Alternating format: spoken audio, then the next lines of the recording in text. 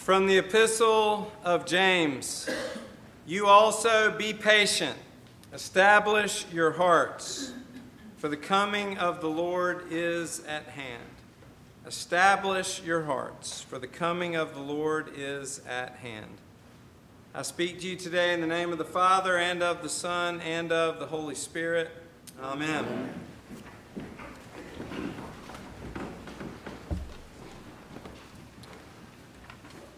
Some of y'all were laughing at me as I struggled to lower the pulpit here. It's an old apparatus, and the last person to preach in this pulpit was 6'4", and I am not 6'4". I am a lot of things, but 6'4" is not one of them. And another one is patient. I am not a patient person by nature. It drives my wife crazy. It drives my children crazy. I am not a patient person, and the older I get, the less patient I am. I tell them that's because the older I get, I have less and less time left. We live in a world, friends, where patience is getting harder and harder to come by, where we want everything immediately, instantly. Yesterday is when I need it. We are impatient people. Yesterday morning, I was blessed to be able to go out and watch our Little League basketball team, the St. John's Golden Eagles. We're playing in the Church League basketball team in the 8 and under bracket, and it was good because we whipped the Baptists badly. And that has no point in my sermon that we whipped the Baptists badly, but it's worth saying. But as I was heading home from Ebenezer Baptist Church, I was going home, and my wife and I had a couple of house guests, and I called her just to check in. It was about 9:15 in the morning, heading home from the basketball game, and she asked if I would go to Hardee's and get some biscuits for the folks that were at our house. Now, I don't know the last time you were at Hardee's at 9:15 on a Saturday morning, but as near as I could count, there were 287 cars in the drive-thru. It went around the restaurant twice, and as I said earlier, I'm not a patient man. And I looked at the line, and I even flirted with just going inside, but the inside, the line was even longer than outside. And after I waited for what seemed like 6 or 8 months, I got my biscuits and headed home. I looked at my watch, actually, and I was only in the line for like 8.5 or 9 minutes. But it seemed like forever. Such is my impatience. Such is our impatience. It seemed like it took forever. Friends, today is the third Sunday of Advent, and Advent is nothing if it's not a season of patience. It's a season of hope, it's a season of expectation, and it's a season of waiting. It's a season that requires patience. Maybe the only thing that takes longer than the Hardee's drive-thru on Saturday mornings was waiting for Santa Claus to come when I was a little child. I remember when my mom would tell me it was 5 days away, it was 4 days away. It seemed like the 23rd to the 25th took weeks and weeks and weeks, and it was because we were so excited about what was coming. Maybe you are like I am. Maybe you struggle with patience in certain areas of your life. And as we come into this second half of the season of Advent, today is the third of 4 Sundays, I believe our epistle lesson speaks to this. Look at it with me, if you will. James is writing to the believers, the early Christians, in the epistle. And in verse 7, he says it right out of the gate. Be patient, therefore, brothers, until the coming of the Lord. Be patient until the coming of the Lord. And when we're talking about the coming of Jesus during this season of Advent as the church and as God's people, I think it's important for us to remember that we're actually talking about 3 different comings.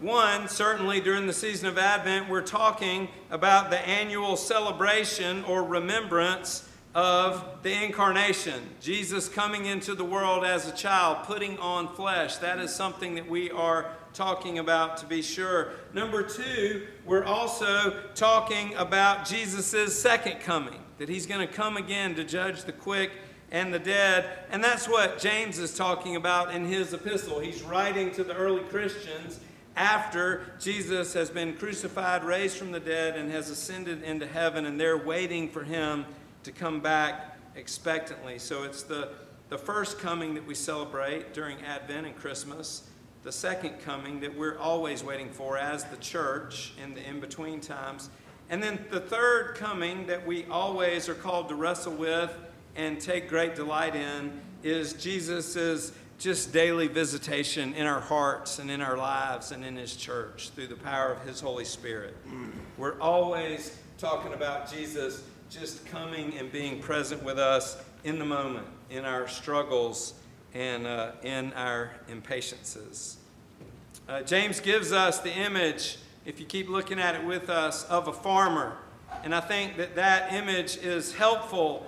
I was blessed beyond measure to be in Bishopville, South Carolina last night. My father's side of the family were all farmers in Bishopville, and they host a big Christmas party, and I'm like fourth generation, and I was able to go out to the family farm. It's a different house, but it was my great-grandfather's house. And at one point, I kind of slipped out of the party, and I walked around in the fields and went and walked in the tractor sheds and looked at those things, and I was thinking about the hard work and the diligence and just the overwhelming patience that is required to work the land, to be a farmer. Farmers have to be steady. They have to be stable, and they have to be steadfast, and they don't get paid till the very end when the crops come in, and it is a work of hope and expectation that most of us are not familiar with. Most of us get paid once a week, every other week, once a month, but farmers do all this work waiting for the harvest, and they have to be patient, and they have to be stable, and they have to be steady. So during Advent, as a church and as a people waiting for Christ to return, we have James saying to be patient and to establish our hearts. He's writing to believers to challenge them about right Christian behavior, about practice, what they are called to do and what they are called not to do. And he challenges his readers to be patient and to establish their hearts. See, friends, in our patience during this season of Advent, there is heart work to be done. On the farm, I looked around and realized, thank goodness, I am not called to be a farmer because I'm not tough enough. That's hard work that they're doing with patience, but we have heart work to be done to establish our hearts. And I looked up that word, establish, and it means to make firm, to make stable, to make steadfast, to set up or to build something that will last. We're challenged, friends, to establish our hearts, our center of being, our soul, our consciences. And we can't do this on our own. In our gospel lesson today, we have John the Baptist, who is in prison, patiently waiting on the coming of Jesus, asking the question of Jesus through his followers, are you the one who is to come, or shall we look for another? He's saying, are you it, or do we have to keep on waiting? Do we have to keep on waiting? See, he's waiting for the Savior. He's waiting for a king. The people were looking for stability and steadfastness. Friends, this is what the world was waiting for. This is what the people of Israel were waiting for, and it's what you and I are waiting for as well. Whether we know it or not, this is what we are looking for, friends, during this season of Advent and always in our lives. We are looking for hope in a world that far too often seems hopeless. We are looking for good in a world where the bad seems to attack us all day, every day. It's hard to read the newspaper or look at the television without seeing the bad. We are looking for stability and steadfastness. This is the hope of Advent. This is the promise of the gospel. And friends, this is God's desire for us. It is interesting that James uses the phrase, establish your heart. And I looked up that word, establish, in my handy-dandy dictionary, which my high school biology teacher gave me as I graduated from high school. I still have it. And occasionally I go on the computer and I go on my phone to look stuff up, but my first choice is still a book. For those of you too young, your parents can tell you what a book is. I like them because I've been a 90-year-old man since I was in about the 6th grade. But I looked in my book and I looked up the word establish. And like I said, it means to make stable or steadfast, to make trustworthy or reliable, permanent, not shaky or temporary. That's what establish means as a verb, to set something up. But the other thing that is very interesting to me, and I'd never thought about this before in my life, and maybe you haven't either, but that's what the word stable means. It's part of that same root word of establish, stable, to make stable.